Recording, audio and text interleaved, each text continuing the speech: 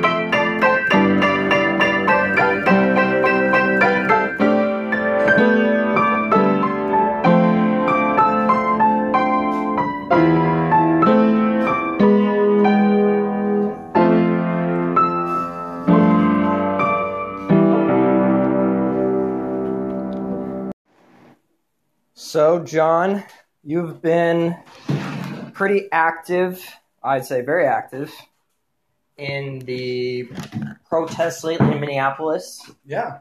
And you were pretty close by to where, you've been pretty involved with this from the start because you live how many blocks away from when they were doing the main fires and chaos? Well, I mean, I would say, I don't know, we're maybe 15 blocks away from where Derek Chauvin murdered George Floyd, and maybe 6 blocks away from Third Precinct where Derek Chauvin would have been, occupying. Okay. So. When you say occupying, what do you mean? He's employed in. Employed at the precinct. Yeah, okay, yeah. Where he got away with. So talk about Derek Chauvin a little bit then, because it seems like you bring him up right away. So he's kind of the main focal point of this, right? In a sense, as sort of what was a catalyst for all this.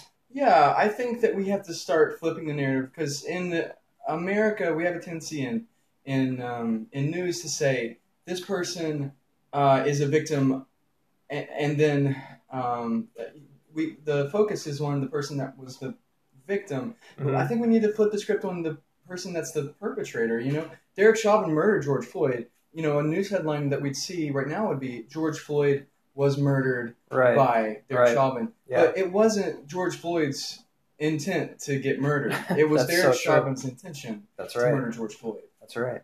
And so by flipping that narrative, we can kind of have a better perspective on what we need to do going forward. We have a better focus in that sense. Yeah. So it's like of course it's important to focus on George Floyd too, and the fact that he was a victim. Yeah. And you're saying, well, in order to change this, to prevent more victims, we need to focus on kind of the root cause of this and focus on Derek and focus on what really led him to be able to even do this and what can we do to stop it in the future. Absolutely. And so as you're participating in these protests, what would you say is the goal for these, and what kind of message are people trying to get out as you interact with the community there? So, I don't think that it's my place to speak to the goal of everyone in this diverse community. Of course, yeah. I'm going to approach this as humbly as possible. Yeah. I think that there are multiple outcomes that need to be achieved, and I think that there are many different ways that those outcomes will be achieved. Mm-hmm. But, I personally am not a proponent of, destruction of property necessarily. Yeah. But whenever peaceful protest doesn't get heard, mm-hmm. There's no other recourse. I think that, there's no other path. There's a visibility to, a fire that nobody in America cares until it's brought to their attention. So. Yeah, it's definitely symbolic. Definitely some symbolism with the third precinct being burned too, and kind of that entire incident that occurred there. A lot of symbolism there to say that I think makes a very bold statement. Yeah. Whether it's a statement of violence perpetuating violence, and you're saying, well, what other recourse do these people really have to feel like they're being heard if they're not being heard when they're being peaceful? Yeah, and some of it could be revenge, but I really don't think it is. I think that it is a very beautiful statement, to be honest, because in a society that values goods and that values products above human life. Yeah. I mean, just think about, I don't know if you were on Facebook at the time when these things happened, but what I saw was a ton of backlash from, white America, I was with Minneapolis until they decided to burn property. I'm like, you're going to talk about, you never posted about how awful George Floyd's murder was. And the people that are talking about property never even spoke to the murder of George Floyd. Mm-hmm. They didn't care until things started burning, and then they were condemning of the burning. Mm-hmm. And I think that, destruction of property is the ultimate way of saying, in a society, I mean, I think it's a very elegant statement, in a society that values human life under property, destroy the property when they don't, even they continue to destroy human life. Now that's interesting. You say that society, you feel that this society and the capitalism of America is placing more importance on wealth than the value of a person's life. And I think that's a very interesting perspective and an underlying kind of a rationale for the said destruction of property they're referencing to. And to be clear, you've never destroyed any public property and you haven't burned anything down, right? I mean, in this so moment, far, in this moment now. right. And so, but you're also saying that, in a way you feel that it's an important statement for people to say that, well, really, people are putting so much value on commodities, on goods, on wealth. And what are they really overlooking as they put people in prisons and taking away people's rights and not really caring about the rights of a human being? I mean, I think that video really was shocking for everybody that saw it, that saw him put the knee on him and kind of almost smiling as other people were like, just on the streets, even recording it, just and trying to stop it. Yeah. And that other officer who was just trying to maybe protect himself and his job or his wealth or whatever, his prosperity, by not letting them interfere with that murder. I mean, it's kind of this web of police entanglement intertwined with the judicial system that then tries to, enforce all these different laws that officers bring in. I mean, it's obviously an incredibly complex system built up over, well, how long has America been around? Well, yes. And the modern police force was created in 1829, and in the South, it was to terrorize slaves from uprising. Mm-hmm. In the North, it seemed less insidious, but it was created to basically replace the security units and vigilante security that they'd use to protect corporate wealth disparities in the North. Mm-hmm. So essentially, you have a bank and you want to protect all that money, and then you have poor people, who want that money, who need that money to survive. Right. I think, flipping the script there is very important, because, if you look at our prison systems, like, it's the poor who are in prison. Mm-hmm. If you look at all crime that exists, like in when we talk about the war on crime and things like that, it's the war on drugs, it's the war on prostitution, it's the war on all these, things that people, these alternative ways of making money when they, for whatever reason can't make it in the more, like, I don't know, would I say, like, gentrified workforce? Right. I mean, that centralized, get a job, start off at McDonald's, Pizza Hut, wherever, or you have to pass, you can't have any felonies on your record, otherwise we won't even hire you for that kind of a thing. Yeah. So I totally hear where you're coming from there. So what more do you want to touch on that? Because I feel like there's a little bit more there. So the core of what the previous statement was, and because you did ask about the prisons, or not prisons, you asked about the the mess, I guess, the mess of the police state that we're in. And I, to be honest, I just feel like it was, from its inception, it's doing what it was intended to do from its inception. Okay, so that's the point you're making here, is that it was designed primarily to do what? Well, to do what it's doing, to incarcerate, to separate from community, to punish rather than restore. I see. There is in our society, we instead of if we see someone that's poor and for whatever reason they commit a crime because they're poor, maybe they're a prostitute and they don't have money, and so they're a prostitute. Like, they are selling drugs because maybe they're a convicted felon, maybe have a trumped up charge, and because of that they can't find work. For whatever reason they've had to resort to an alternative economic system that's underground. Right. And the thing is, like, instead of continuing to punish them, punish, right, let's restore, let's educate, let's make, let's help them get to, a place that they can actually contribute to the community in a very positive way. Definitely. I like that a lot. So has there anything that we haven't touched on or talked about yet that you really feel like you want to share, or that you think would be a great first step in moving towards a more positive and structured system or government or anything else like that, before we kind of wrap up here in today's session, at least? Sure. I think that we live in a country where 13% of our citizens, the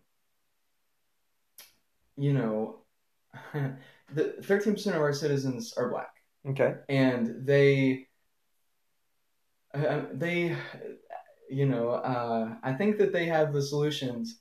So they've put a lot of this people of color have put a lot of time and thought into kind of the solutions from the problems that they've uniquely faced, is what you're saying. Well, yeah. Well, there's several things there. First of all, I would say black because a person of color, A lot is of a different colors. broader umbrella. Okay. I'm referring to Black America because Specifically. because of the unique challenges that our black brothers and sisters face. What they have to, and what they've put up with and what they continue to have to struggle with. Right. Yeah. And it's dire, it's urgent, it's their lives are on the line, and there's a deep body of work that, going back to Angela Davis, going back to Frederick Douglass, like there's so much rich intellectual thought and resources and lifetimes of activism that we can learn from and that we can enact. But it requires us as like the people that aren't experiencing things to get out of the way and just let these voices rise. And so as I did agree to this interview, and I hope that in my speaking that I've